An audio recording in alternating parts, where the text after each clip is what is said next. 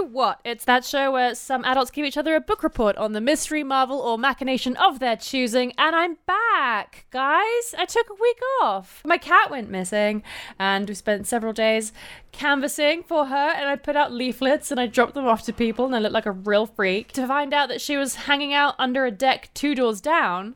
And we had to try and like coax her out with food, and she was not having any of it. Do you think it's like one of those things where she was like, oh, like, you're here, you're at this party? Oh, actually. It's like, my mom is here, I have to leave. This is a great party. I've been here for 3 days. There are skunks. There's no food. And it's cold at night. And I'm not coming home.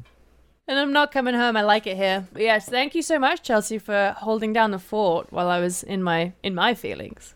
Yeah, and we covered a lot of stuff. We had a lot of fun. We talked about conspiracy theories. I did realize after the fact that I missed one of my favorite conspiracy theories, Patrick, our guest, who has yet to be announced, but that's our way. Yes, this week we are joined by the one and only Patrick Matthews. Patrick, thank you so much for coming on the show where we learn stuff about stuff. Pleasure. Are you excited? Yes. Thank goodness. Have you heard the conspiracy theory that JFK Jr. is alive and has been hiding for 20 years so that he could reemerge to take down the government and like defeat evil, and is also like the last Airbender? Yeah. I haven't heard it, but I buy it.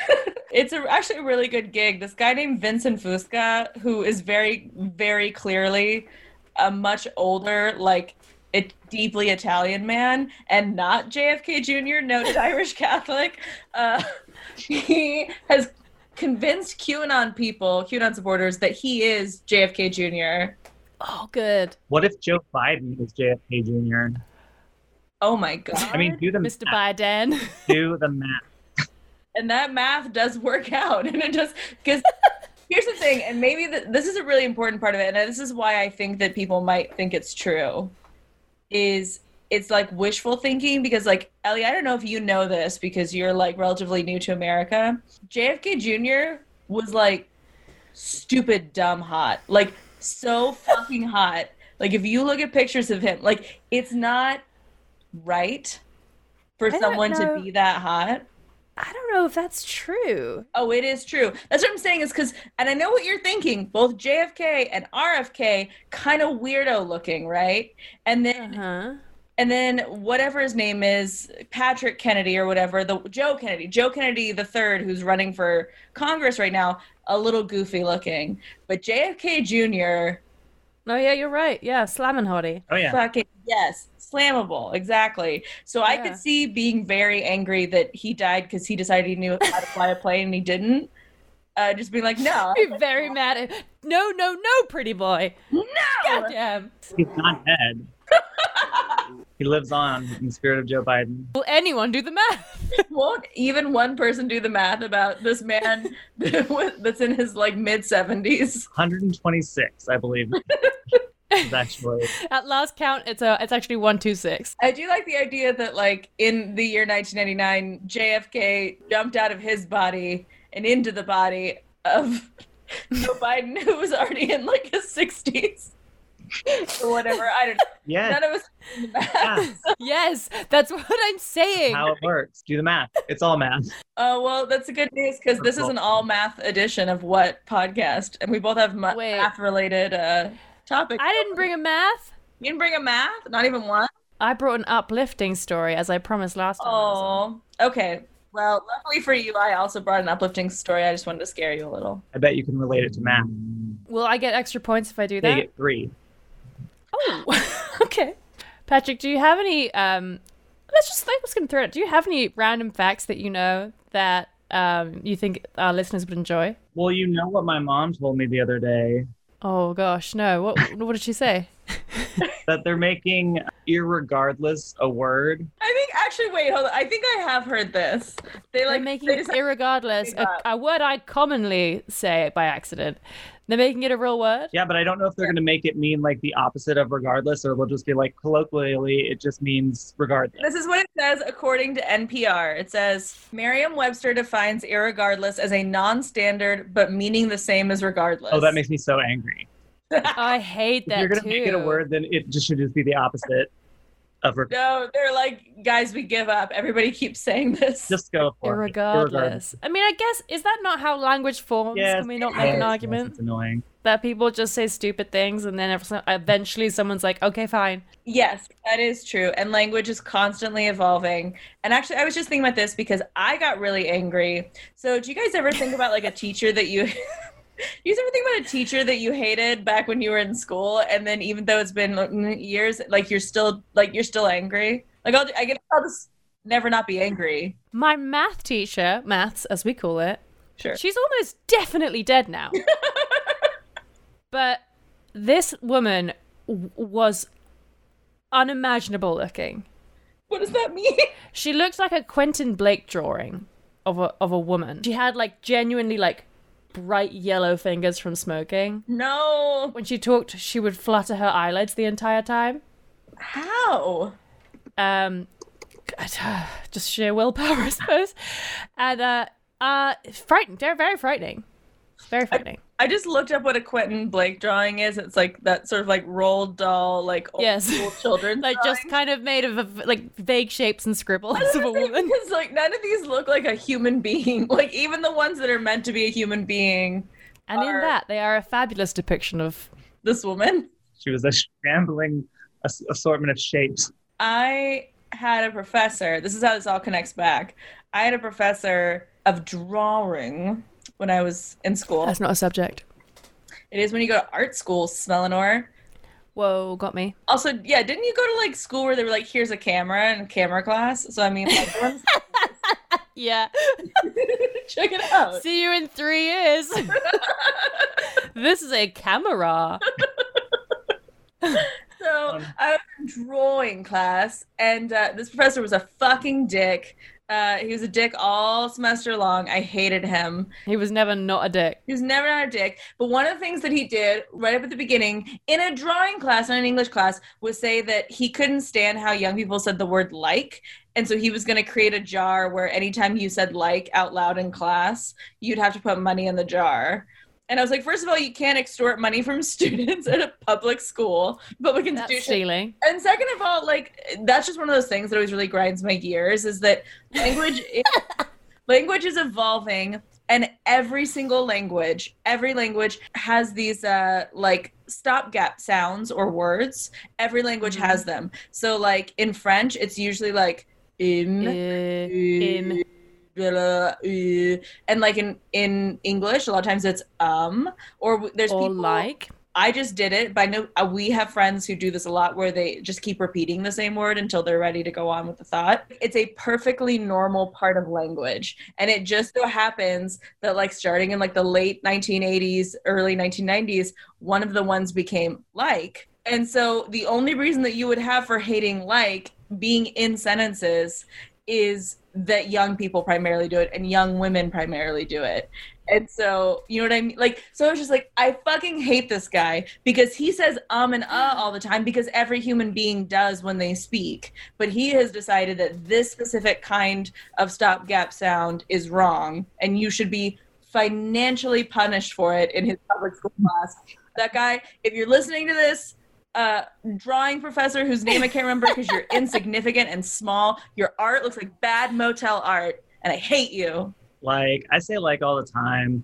Everybody does. The only thing I can think of is that like in the 90s, it was like associated with Valley Girls and like stupid.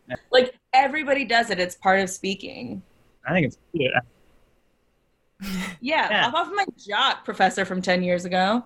Yeah, so get off our seriously dicks.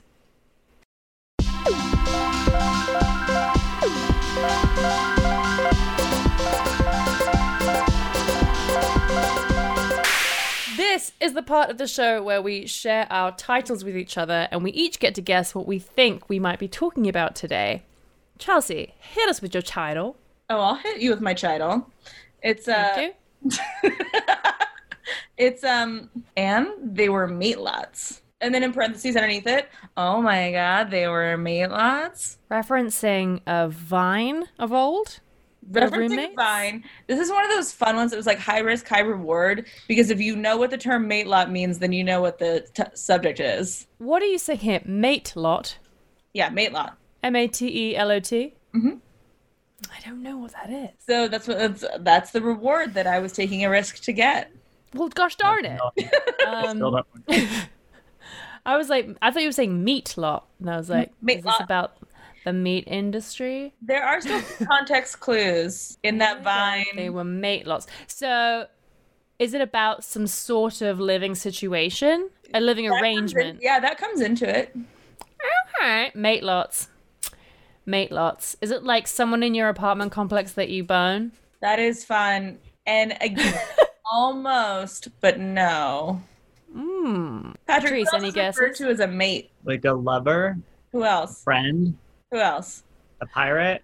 You can't see it, but I just winked. This is a real non-verbal episode. Oh my gosh, I'm so excited for that. I love me some piracy. Well, just as a topic, not as a, you know. oh, like you wouldn't be a pirate if the opportunity presented itself. Like an Avast me yachts yo ho pirate. Yeah. Yeah, that's what I'm talking about. Right. Not like a I'm the captain now pirate. Not like the Captain Phillips pirate. You Yeah, know, different. different. My title is Queen Coco. Say it again. Not cocaine. No. Queen Coco. Queen Coco. It's about chocolate. Nope. It's about Coca-Cola. Nope. It's about coconut. Nope. Coco. I feel like you've really buried the lead here. Coco is spelled Koko. Oh, that's is it about Coco the gorilla? Okay, Yes. I will cry. I want you to know a lot of things about her already, but I'm so excited. But I am obsessed with her. I told you I'd bring you something sweet. Patrick, do you know about Coco the gorilla? The one that signs. Signed. I have bad news for you. May she rest. Yeah, she's an RIP in peace kind of girl. Yeah, I don't. We'll get to her though. All right. Patrick, how you feeling? How you doing? Good. How about you? I'm great. Are I'm you great. excited for Pirates and Gorillas? I've just been knitting, you know. Have you Just really? knitting. Hmm. Show us immediately.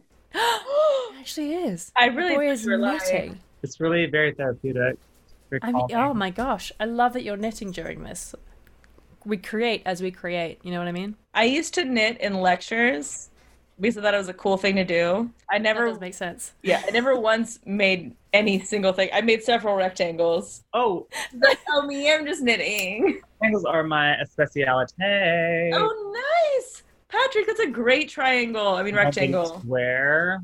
Patrick, you've made so many shapes. So I went to HPB the other day. HPV.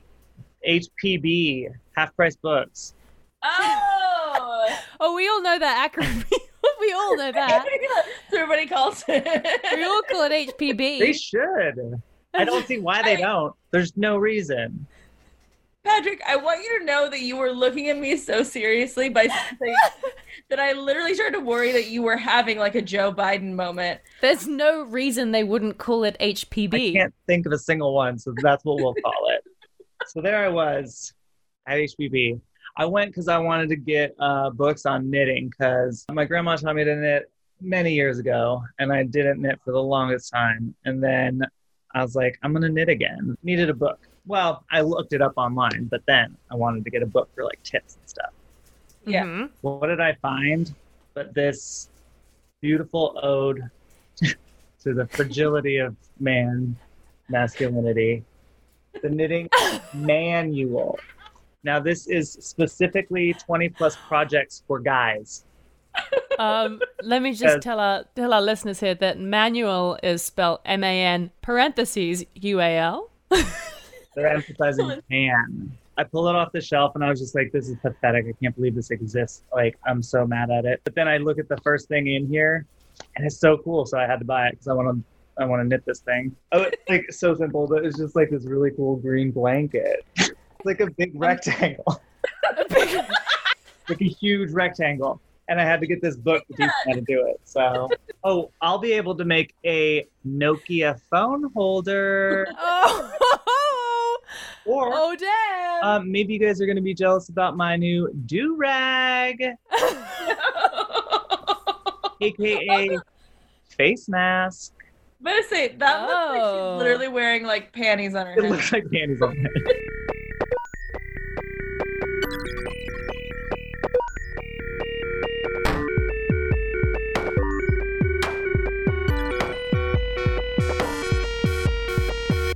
my god, they were meatlots. So, you know me, I usually like to connect my what topics to like a greater theme that we're going to explore that goes to usually different places. Something in the news. Yeah, usually something topical. But this time I really struggled with like kind of how to like broach this topic and how to really make it feel like, you know, like it would fill the space and that you would just kind of be like emotional and all those things. But honestly, I don't know what other way to say it is that like pirates were like super gay with each other, and there's a lot of evidence about it, and it rules. Normally, like going into your topics is like sliding down a smooth slipway into like a lake. That was a full dunk.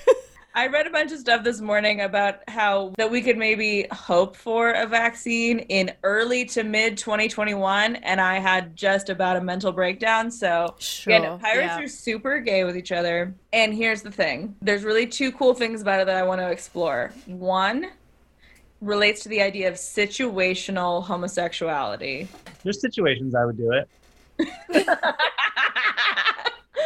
Would those situations involve like being a person? Yeah, it's like any of them. And the other thing has to do with socialism. So I guess in those ways, they do kind of connect to like broader themes. I think a lot of times, you know, when we talk about historical stuff on this podcast, we're always necessarily confronted by the fact that for like all of modern history up until like maybe 30 or 40 years ago, history was like only written and recorded and passed down by like straight white dudes. And so they had a real bias about the information that they wanted to like keep or consider important or any of those things. So that comes into play with matelot. Matelot is the French term for a seaman. Seaman. And matelotage is actually the term for this sort of like male civil union that came up in pirates. And this came up in pirates. It just kind of came up in pirates. It's called décolletage. Oh, matelotage. So when you read stuff about matelotage, you know, most of it they're trying to pull from records from pirates, of which there are not that many because people who do illegal stuff don't always write it down. And there's also, you can see when you read different scholars' like thoughts about it, that there's a clear bias towards, well, I don't know, like maybe they were just like really good friends. And like, it'll say things literally where it's like, yeah, these two pirates sailed together for 45 years and they shared everything and they slept in the same hammock and they each wrote that the other one would get all of their spoils if they were to die. And then one of them fell overboard and the other one threw himself over, and like they were just really good friends. They were just really close. And they were just like, and they were like, there's this weird desire sometimes to exalt the idea of male friendship being somehow like better than any other kind of friendship. Like it's like more extreme and intense, but also not gay. Like don't ever say it's gay. No. So they're like, yeah, well, you guys just don't understand. Of course it was incredibly close. These are two men who were like out on the water. And I'm like, yeah, they weren't in love. It's okay. And they're like, no, it's a bond you could never understand. These two men out there on the water in a hammock together, one hammock. It's like, dude, they were just really gay. So then it became kind of unavoidable for scholars to not acknowledge that like this was a form of like homosexual union. And what's cool is it was also like a lot more socially progressive, not just in the sense that like it was homosexual and it was like understood, and you know, this was a time where like you could go to prison for buggery or whatever in Europe. Sad concept. Fun word, though. Yeah, very fun word. So they were very progressive in the sense that, like, it was accepted and encouraged. But also, like I said, they had basically a rough form of, like, spousal insurance where, like, if you had a matelot and you died, then that ship, like, that crew that you belonged to would take care of your matelot, like, forever. Okay. Really sweet. That was really sweet. I think it's important to point out that similar to kind of what happened in like ancient Roman civilizations and also like in medieval Japanese, some of those societies, there was like a pederastic element to this where sometimes this was the way that like a younger bit of an age gap love situation. A little age gap love where like a younger man or boy wanting to rise in the ranks of the ship might engage in mate lot, might become the mate lot of a captain or like another high-ranking pirate, so that they could have protection, security, and companionship. That's the thing, is like nobody ever like second guesses that companionship was a really important part of matelotage, but it just depends on who you read it from, how much they kind of put emphasis on that. I like how you originally painted as this like beautiful pirates of the Caribbean. Sure. Sure. Yeah, like romance story, and then you're like, psych, it was just Epstein rape stuff. No, I'm trying not to shy away from the darker or the parts of it that are more like unsavory to us now in the year 2020. But like this was part of it because there were young, like, you know, there were young men who were pirates, and so there were relationships that definitely we would not see as consensual in today's society. But I mean, they were like 17 going on 18, right? Like pretty close. I haven't found any like hard and fast information about the age. I don't think they were like children. So yes. I don't think they were children for no other reason than like children wouldn't be very useful on a pirate ship. So they had to be old enough to be strong enough to like do pirate shit. Yeah. And I mean, I think it's pretty easy to swab the deck. Is that what you think? I think. Clearly you know nothing about pirates. Obviously that's not what the whole thing was. That was just part of it, but I thought that I would be more upfront and say that like that is part of it. And that's part of it. And that's part of it. One piece of evidence in terms of, you know, really trying to paint a broad picture, because here's the thing, being queer is not a monolith, right? And being a queer pirate in the 1700s, also not a monolith. So there were a lot of different experiences with this. I'm sure there were dudes who were just like, hey, I'm on this boat, you're on this boat, you know, like let's have each other's back. There were also apparently men who were like, oh, little rape boy. That's something that's not great. That's probably not great thing to say. And there were also, this was also a nascent form of accepted polyamory, where they would be on a voyage, they would engage in a matelotage, they would officially become matelots, and they were matelots on the boat, and then they would get back to, you know, like shore, and maybe one of them had a wife, or like they found like a woman, and then they would just share that woman. They would become like a triad. Oh wow. Like they were like, it was well known that like matelots were allowed to share romantic or sexual partners with each other. That was part of like the union. Interesting. So it's not just about being gay. Like some of them were bisexual or queer, as we would understand it, which is really fun. And it led me to one of my favorite things about matelotage that I learned, which is that in Tortuga, which I'm not gonna lie to you guys, I thought, it means turtle. It does mean turtle.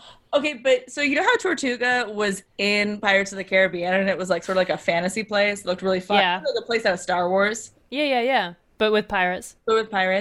So I just thought it was like not a real place. Like I thought it was like a fictitious like fantasy island made up for Pirates of the Caribbean, and I found out that it was real, and it was a real like pirate hotspot. Mm-hmm. Well, so the you know, it was part of Haiti, so it was colonized by the French. Blech. And so the Duke of Tortuga wrote to the king begging him to send 1,000 prostitutes to the island, female prostitutes, because he was like, they will not stop matelotting. And yeah, sure, it was just like, to me, like, this is solid gay, right? Because like why would like the ruler of Tortuga beg for female prostitutes if they were just like really good friends on that boat? Like, so I'm like, come on, historians, like this is very obviously gay. And they will not stop matelotting. They will not stop matelotting. You remember that Saturday Night Live where they were like talking about samesies? Samesies is so good. Guys, we gotta stop doing samesies. I was like, I don't want to. Oh man. Okay, well some of us can still do samesies. Like. So the king complied because they weren't about it, because the samesies was not working out for the island. Wow. They sent 1,000 prostitutes, and then, like I said, the matelots just ended up sharing the prostitutes, but still honoring their like matelot commitment. Aww. So like it didn't really work. Bless them. Oh, hey, we're back, but we do have to leave tomorrow again for another 2 months. So sorry, Karen. But take care of those kids, and we will be right back. Don't worry about it. I do think that would really suck, right? Like, you know, we talk a lot about like inequality and talking about like what it was like to be a woman back then, because I would totally want to be a pirate. There were very, very few female pirates. And mostly like they really wanted to keep these ships all male, and now we know why. So like imagine like you meet these two really cool guys and you get to have a devil's three-way like every night, and then they're like, hey, we're gonna go on an adventure and you can't come. You must not come. You must not come. It's our adventure. I'd be so mad. My feelings would be so hurt. Things like that make me think like, are 100% of like guys just like gay, and like that's the big secret, and they all just want to run off and do it with other dudes, but like we have to like have sex with women to have babies. Yeah, you can't be only samesies. Yeah, it's just like, it's so crazy because like why do they do that? Why do they play football and like, oh, we have to like boys only touch each other, you know, like like wrestling got to dudes only. Oh yeah, dudes only dudes on dudes. Just wrestling, you know. It's masculine. It's just so weird.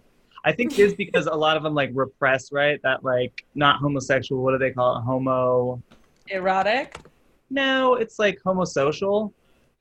This is what some more conservative historians are trying to like push matelotage onto, as being like, well, like again, like it's like the sort of apotheosis of male friendship as being something that is somehow better than and more than platonic friendship, but don't ever call it gay or sexual.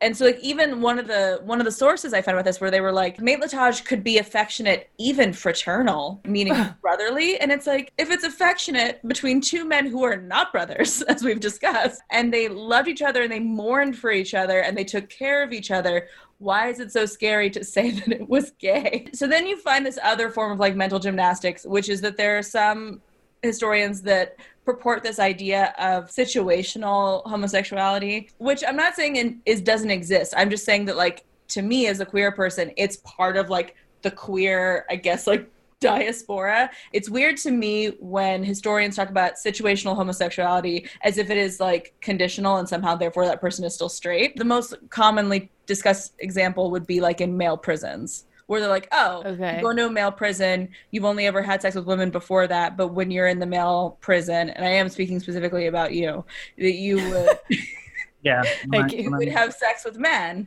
and then you would leave. And so there's this idea that like, oh, because matelotage also happened in like Navy in the 18th and 19th centuries. There were matelots that were in like government navies and not like illegal pirate things. So some historians are like, well, yeah, because like you put a bunch of dudes on a boat, there's no ladies there. I mean, what are they gonna do? And I'm like, some of them are not gonna get gay because they're not queer. And then some of them who, you know, because sexuality is fluid in a spectrum, who want to engage in queer relationships will. But like this idea that somehow you can be straight except for like in these certain parameters that allow you to do gay things, but you're not gay, is just such a weird mental gymnastics to me. I'm straight, but not on a boat. This was the last example I wanted to bring into it. That's like a bit of a tangent. I read Team of Rivals, which is that like really popular biography of Abraham Lincoln that came out in like 2009 or 2010 or something. And it was a great biography of Abraham Lincoln. And I learned a lot of stuff about him that I didn't know before, like that he was real emo and he had a girlfriend. He had like a sweetheart who died when he was like 18 or 19. And he wrote her like all these poems about how he just wanted to like curl up on her gravestone and sleep till he died. Like, and I was like, oh my God, get this guy a Taking Back Sunday album stat. Yeah. But also another thing that he did, there was a whole part about how he didn't die. He became a man and then he became a lawyer. And the way that lawyers used to work back in the 19th century is that, you know, there was only so many times that somebody needed a lawyer. So rather than like staying in one city and having a practice, you would travel around the state wherever you would pass the bar. It was well known that lawyers, like doctors, would just travel from town to town, be there for like a few weeks, and then you go to the next town. So everybody would be all excited. They'd be like, oh my God, do you hear the lawyer's coming? Get ready to do all your law stuff. And then they'd be like, well, no more law business, off to the next town. Yeah, exactly. So he did that in Illinois for like several years before he got into politics. What? What a boring town. Like, get ready, the lawyer's coming. The Oh my lawyer's God, the lawyer's coming. Yay! Well, and some of these lawyers, because they were all men, because it was the 19th century, some of these lawyers traveled in pairs, like Abraham Lincoln. Some of these pairs, Wait a minute. some of these pairs were known to be incredibly close lawyer friends who, like Abraham Lincoln, always shared a bed, which is true. That's just what friends do, you Right. know, on the road. Well, I mean, y'all wouldn't really get it. It's like when two guys. It's like a guy thing. Special guy Like thing. a level of friendship that like just women can't fathom. And in this book, which was written by a woman, I should point out, a female historian, Look. Oh, oxymoron, am I right, ladies?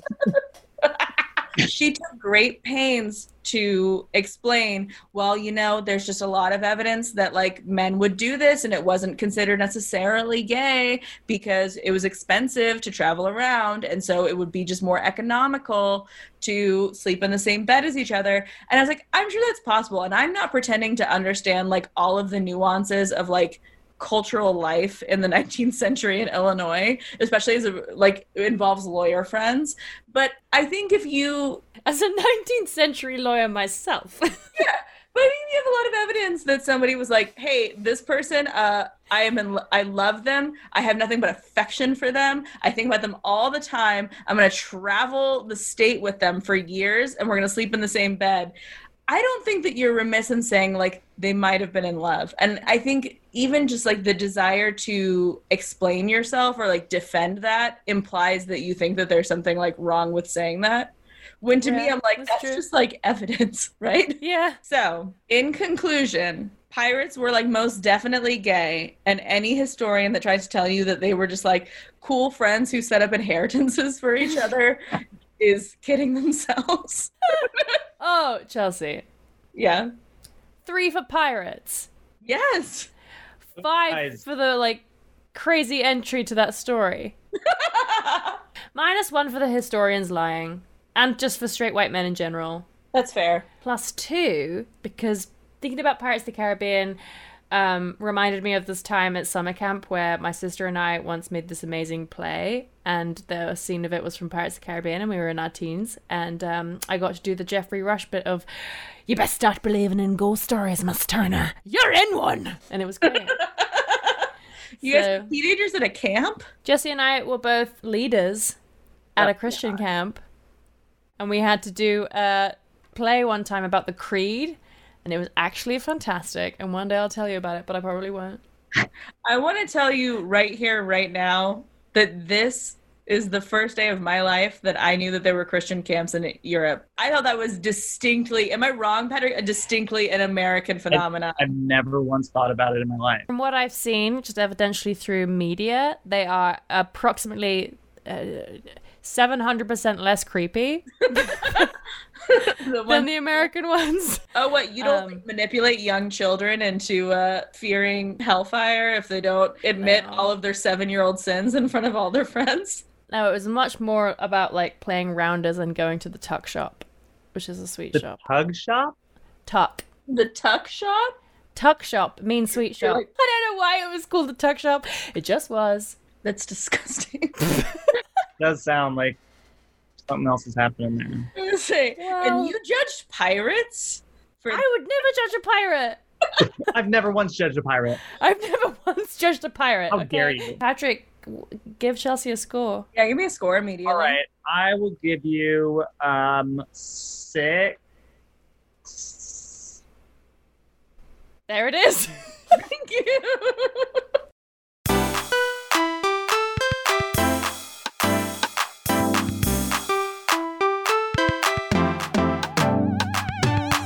Are you guys ready to learn about the precious Queen Coco? Yep. I love her so much. Tell me everything. Tell me all of it. One of the first words that Coco used to describe herself was queen.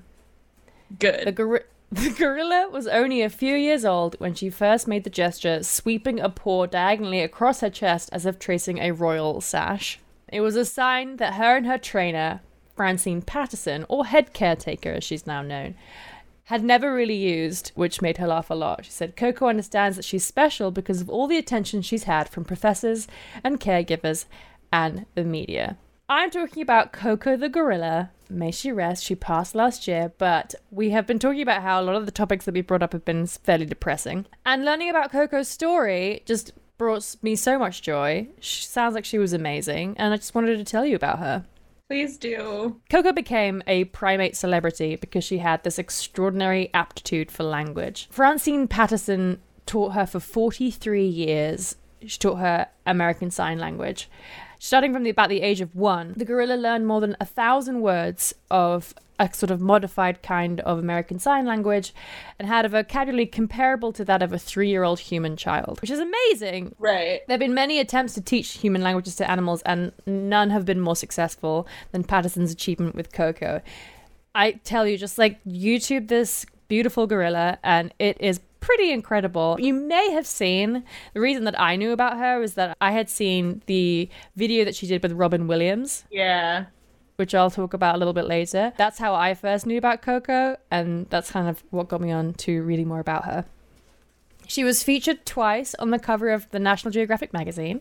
One of them was a picture that she took herself, which is like possibly the first or the earliest documented animal selfie of all time, which is pretty cute. And that was in October 1978. She took a photograph of herself in the mirror because it was all about how she had recognized herself in a mirror, which is a huge test when it comes to self-actualization and self-awareness. If an animal can see itself in a mirror, it has a different understanding of itself in space than most other animals, which is interesting that some cats can and some cats can't. I know. It always freaks me out. Like, you ever see the videos of the cats that like attack the mirror?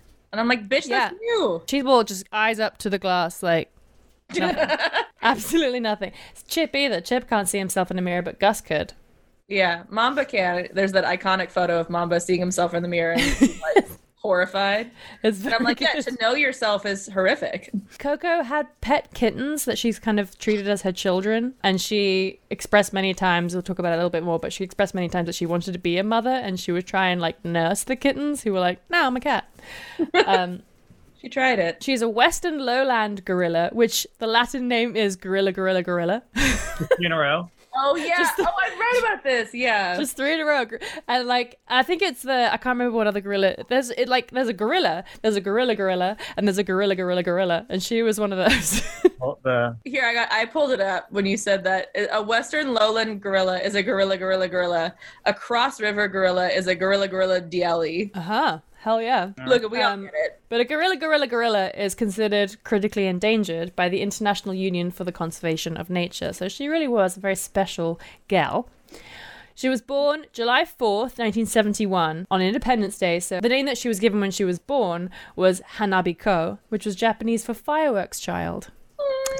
And she was born at the San Francisco Zoo. And as we said, she was only 1 year old. So researcher Francine Patterson began working with her in 1972.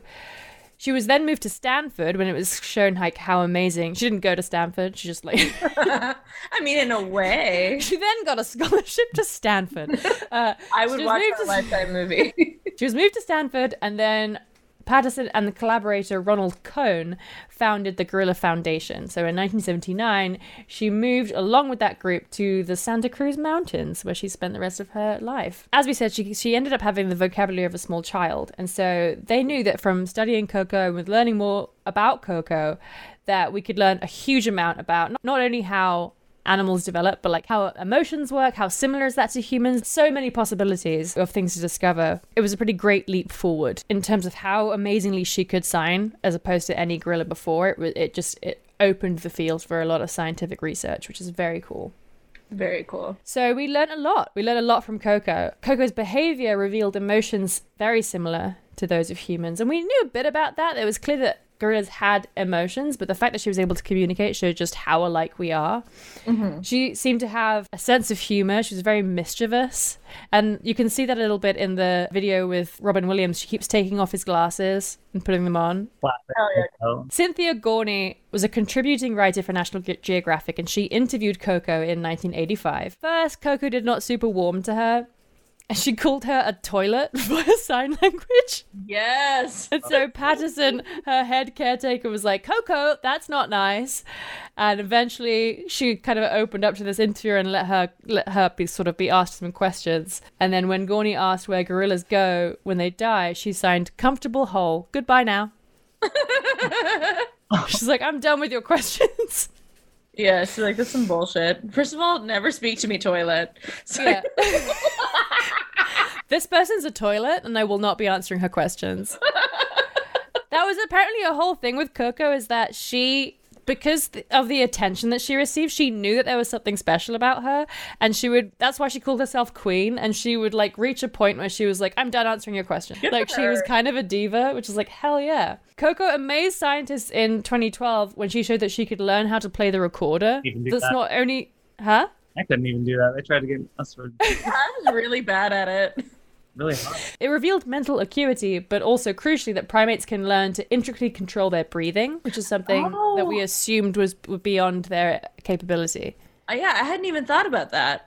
Right, to be able to play a woodwind instrument, you have to manipulate how you breathe, and it was found out that they could do that. In terms of how we learned more about how similar their emotions are to ours, Barbara J. King wrote for NPR about the BBC documentary that was made, Coco the Gorilla Who Talks, which aired in 2016. And she wrote, famously, Coco felt quite sad in 1984 when one of her adopted kittens, whose name was Ball, passed away. There is this non-human primate grief mediated through the language that she knew. So the footage in the film, Patterson asked Coco, what happened to Ball? And in reply, Coco utters the signs of cat, cry, sorry, Coco love. And then after a pause says, unattention. And like goes into her room. I know. So she's like, my cat died and I'm really sad. Actually, I can't really do this right now. I'm gonna go and do my own thing. Unattention. Unattention. I wish that would be amazing if we could say that to each other. It's just like, I'm actually having a moment. Unattention. Unattention. I am thinking about making that my Slack status the next time that I'm like working on something and I don't want to get like 50 million questions. Unattention. Unattention. And this was Coco. Sorry. I remember reading about All Ball because there was a children's book published that was called, I want to say it was called like A Kitten for Coco or something like that, or Coco's Kitten. Aww. And it was about how she like picked out All Ball.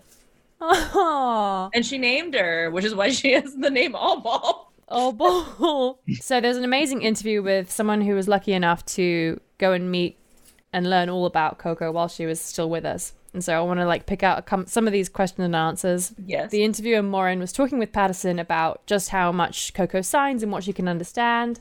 And Patterson says, I remember Coco was doing a gesture that goes across the top of her head and forward. We were telling her, we don't understand what you're saying. Can you say it another way? And she just couldn't. She just kept doing that one sign. And then I looked at some footage of her brother at the San Francisco Zoo, engaging in play with another gorilla, and I saw the same gesture. Finally, I understood what it meant. He did the same gesture, and he jumped off a rock to play with the other gorilla, and it means take off, or in the sense jump off. And she was trying to tell us to take off our lab coats. So she and her brother had the same gesture, even though they had never met. So Coco was trying to use as much as she knew about sign language and her like instinctual gorilla signs that they had, their conversation that's already established between gorillas, to try and communicate with the people. So she was like, take off your lab coat. And they're like, I don't know what. Yeah, like take a load off. Like, let's go party. Yeah. Right. Like, you can take that off. We're friends here. We're hanging Which I out. thought was crazy. And then the interviewer asks, besides gestures, are there any other forms of communication that she uses? And Patterson replies, if she tears a page out of a magazine or a book, it's meaningful. It's because she wants to see it and keep it. It's not like she's not just trashing something, she's keeping it. She also uses some cards we gave her with objects printed on them when she has something to say. I remember one Valentine's Day, she had some cards out waiting for me that stated pretty clearly, where are the goodies? So she was aware of like symbolic events in time as well.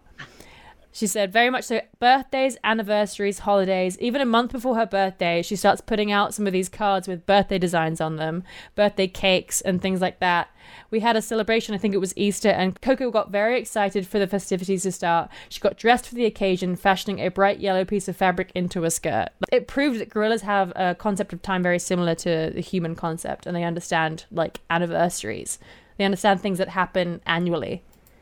Again, like pretty higher order thinking. Yeah. So, yes. So there's this film where Robin Williams is like in Coco's enclosure with her, and she really warms to him. I read that she met Robin Williams once and had a similar reaction to her kitten when she learned that he had died. And Patterson says, She actually wasn't told that he passed away. I was with her and we started getting phone calls when the news broke. She was right next to me and could hear the conversation and knew that something was wrong. She asked me to tell her what it was, and so I did, and it was upsetting to everyone. And Morin says, so she remembered who he was. Oh yes, she had watched him in movies before, and his visit was not too long after her gorilla playmate passed away. She hadn't smiled and had been very, very sad, not talking much, not eating much. And when Robin Williams came, she knew he was a funny man, and she started to come out of that malaise. She had her first smile with him, her first laugh, and her first invitation to play a game with someone, and he really helped her healing, so she remembered who he was exactly. Aww! That's I know. Did you happen to read how she got that friend that she was No, dating? I didn't actually. So his name was Michael, and it was because like you said earlier that she's, Western lowland gorillas are critically endangered, and so Yeah. obviously they think Coco is incredible, so they wanted her to be able to have babies. So they set up video dating for her where they had all these videos of different male gorillas that were like available, and then That's so she got to good. watch all the tapes and then pick out the one that she wanted to come live with her, which is also again queen shit. Queen! Queen Michael. behavior. And they never quite made like a romantic relationship, but they did become like lifelong friends until Aww. So a few more questions from this guy. He Uh-huh. asks, how does primate cognition compare to that of humans? And she says, it's similar, but each species has different specialities. I didn't know this. Orangutans plan escapes by weakening little bits of mesh over time and not saying anything. And then when it's just ready to go, they like, bang, they're out of there, which is crazy. And they found out through tests that chimpanzees have better short-term memory than we do. Which I believe it. Now that I believe, yeah. I mean, we're not hardwired for short-term memory. It's not as useful to us. Do you guys remember that movie Congo? Oh, I don't even want to. We'll get into Congo. With you talking about with Amy, the talking gorilla. Yeah. Oh, okay, this one's really cute. So, Coco had like an instinct to store precious things, which they saw as like very much human kind of activity. She would position objects over time, Patterson says. I forgot to mention, I noticed once that Coco somehow had put a cover over a small table, and the underneath part was private, just for her. The first thing that appeared under there was a doll, a Coco doll we had made for her, a plush gorilla. The next day I came in, there was a larger gorilla doll next to it, and then the next day there was a baby in between them. So it was like she was playing and telling a story, like she was telling herself a narrative of a little baby gorilla, like a gorilla family, playing with toys like kids could. Apparently Michael crops up in these questions, was more of a storyteller. As soon as he learnt the words cat, eat, bird, and bad, he was saying that cats eat the birds and that they're bad, which is like having a moral judgment about the behavior of another animal. Well, and it's like it's like putting them together in a way, like, I do think there's like something higher order about like learning discrete concepts and then wanting to put them together in a way that like overall makes sense. Like that's Right. how human beings learn things, right? Yeah. The gorilla was like, oh yeah, no, it's bad when the cats eat all the birds. She's like, wait, what? How do you know that? So yeah, just to finish off, I'll recount the moment that he gets to meet her, because I think it's just very sweet. My first glimpse of Coco was through a chain link fence, marking the boundary of her playroom. I was directed to a plastic chair. If she likes you, the assistant offered, she'll gesture for you to come closer onto the porch with her. I said hello through a surgical mask that an assistant had given me, along with a pair of latex gloves. With a 98% genetic similarity, gorillas and humans are susceptible to most of the same pathogens. I tried to smile with my eyes as I made the sign of greeting, a little salute. Patterson cautioned me earlier to refrain from asking Coco questions. This is what I said earlier. I was to let the gorilla take the lead. She has that royal air about her, the researcher explained. She doesn't entertain questions. Just like you wouldn't question the queen, Coco's the same way. She'll just disengage. After a moment, the 350-pound primate gestured for me to approach. I thanked her as I climbed onto the porch, touching one of the big black fingers that she offered through the fence. She purred. That means she's happy, Patterson noted. For nearly a minute, Coco and I gazed into one another's eyes. Hers were dark and serene. With Patterson acting as a translator, Coco directed me to remove my mask. The gorilla demonstrated that she wanted me to blow out so she could smell my breath. Olfaction is important to gorillas, Patterson explained. The gorilla was sussing me out. Next, Coco asked me to pick some flowers from a nearby garden and bring them over. I gave her a red blossom first, which she promptly ate. The second one I offered she took and then handed back to me. Patterson said that Coco wanted me to eat it too. I told Coco that I liked the smell and asked if she did too. She sniffed at it before turning her head, apparently unimpressed. After a while, Patterson brought in the kittens. Coco gently picked up the grey one and cradled it in her arms. I asked if the kitten was her baby. She purred and offered it to me to pet through the fence. The gorilla turned to Patterson and requested that I enter her enclosure. That's a very nice compliment, the researcher told me. It means she really likes you. Unfortunately, we can't let you in. She turned back to the gorilla, who already seemed to understand Patterson's dismissal. Any human parent would immediately recognize her tight-lipped, arms crossed, hunched over, pouting. She's like, As the clock ran down on our visit, Patterson informed Coco that I was leaving. The gorilla gestured goodbye and watched me go, and there it was again, that profoundly penetrating gaze that reciprocated my own. I didn't want to go. It was a gaze that drew me in, closer and closer, even as I moved farther and farther away. I thought of all the radio and optical telescopes of the world perpetually aimed at the sky, scanning the heavens for the faintest glimmer of intelligent life. All this while we're still so far from truly understanding the intelligent life here at home. Yeah, I just thought, wow, what an amazing experience to be able to meet this creature. But Coco passed away on June 19th, 2019, and the Gorilla Foundation said in a statement that it will continue to honor Coco's legacy and advance our mission by studying sign language in great apes and pursuing conservation projects in Africa and elsewhere. So that is the story of Coco, the queen of gorillas. Gorillas. I think they're like, we're really sad that Coco's gone, but we do want you guys to meet Stacy. This is our due.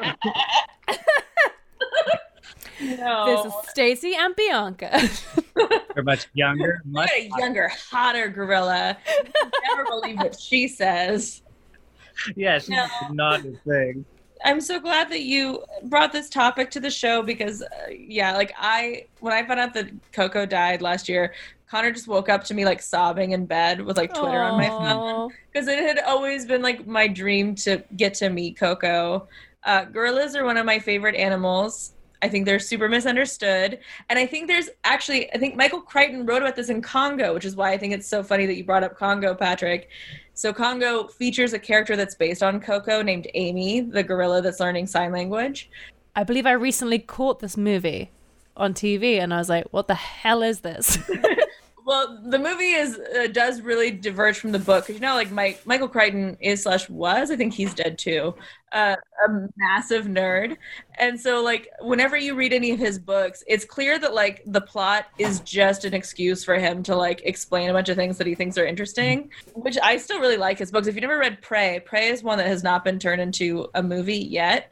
But it's very good, and it's about nanotechnology. But anyway, so in Congo, he talks about how actually racism and colorism contribute to our dislike of gorillas because gorillas are big and they have dark fur, and chimpanzees look like little baby humans. Chimpanzees are horrible, and they will rip your face right off. Yeah, straight off. Whereas gorillas are very gentle, and they're vegetarians, and they don't attack humans at all. But in movies like the film adaptation of Congo and the Planet of the Apes movies that came out recently, the gorillas are the meanest, scariest ones, and there's just absolutely no basis in fact on that. No, they're sweet, big sweet ones. Are the male silverbacks, right? They fight each other for they fight each other, right? But that's the only thing I can think of that people would be for them to build on. Right. I get that it's still alive, but that's the. Well, what you have to understand, Patrick, is that when two men just have such a powerful relationship, it's not gay. It's not gay. They're fighting. And more intense. They're dangerous. Yeah, they're just dangerous. That's why we can't let girls around because it's so dangerous. Yeah, it's dangerous. It's not gay. It's not. Not even a little bit gay. So no. I just my other favorite one, because I think earlier on this show. Earlier in the month or whatever, I talked a bunch of shit about my mom's parrot, which then she later called me about. Did she? Whoopsie. You were I'm going to get in so much trouble for this. Well, apparently there was like a parrot that was hanging around Coco's enclosure, and she called it Devil Tooth. It was red, and she thought its beak was like a big, scary tooth. So she was like, she never minced words about things that she was not a fan of. She was like, get that devil tooth out of here. Out of here. I hate it. I am going to start calling people toilet when I'm mad at them. You're a toilet. I had not heard that, and that is my favorite anecdote. One last fact. She was a massive Mr. Rogers fan. Oh, they also met too, right? Mm-hmm. Oh. Yeah, she met him in 1998. And she embraced him and took his shoes off for him because that's what he does on the show. See, that's the thing is like I mean this could be maybe I'll do this as like next week's so it can become almost like a part 1, part 2. But you know, like there are some scientists who really try to tear down like the work that Penny did with Coco to say like, oh well, it's like selective because scientists just wish that like apes could communicate. And to which I would say, and I'll get into like their reasoning for disparaging it is also selective, like it's just as selective. But because it's like when you hear things like that, there has to be a higher level function. Like, yeah. Because she watched his show and she saw him take off his shoes every single time, and she didn't take off anyone else's shoes. But when he came to meet her, she was like, take off the shoes. It's shoes time. Yeah. Animals are animals. They're not humans, and expecting them to like creating some weird purity test where if like they don't like perform exactly as you would expect like a human child to perform in that situation means that they're not actually like exhibiting any kind of intelligence is ridiculous. Obviously they're gonna function like you said, like, you know, she was doing signs that came sort of like instinctually from like other types of gorilla communication because she was a gorilla, she's not a person. So like but then you hear stories like the one that you just told about like Mr. Rogers, and there's no way that that's not like some form of like higher order thinking. Mm-hmm. Ugh, Eleanor. Yeah. 10 points. Right off the bat for Coco. 10 points for Coco, yeah. 10 points for Coco. Another 3 points for bringing some stories about Coco I had never heard before. And then 1 more point for letting me tell you the story about the video dating with Michael. You're welcome. No, it only added. It enhanced. Patrice, what do you give her? I think I'm going to go with a solid 6.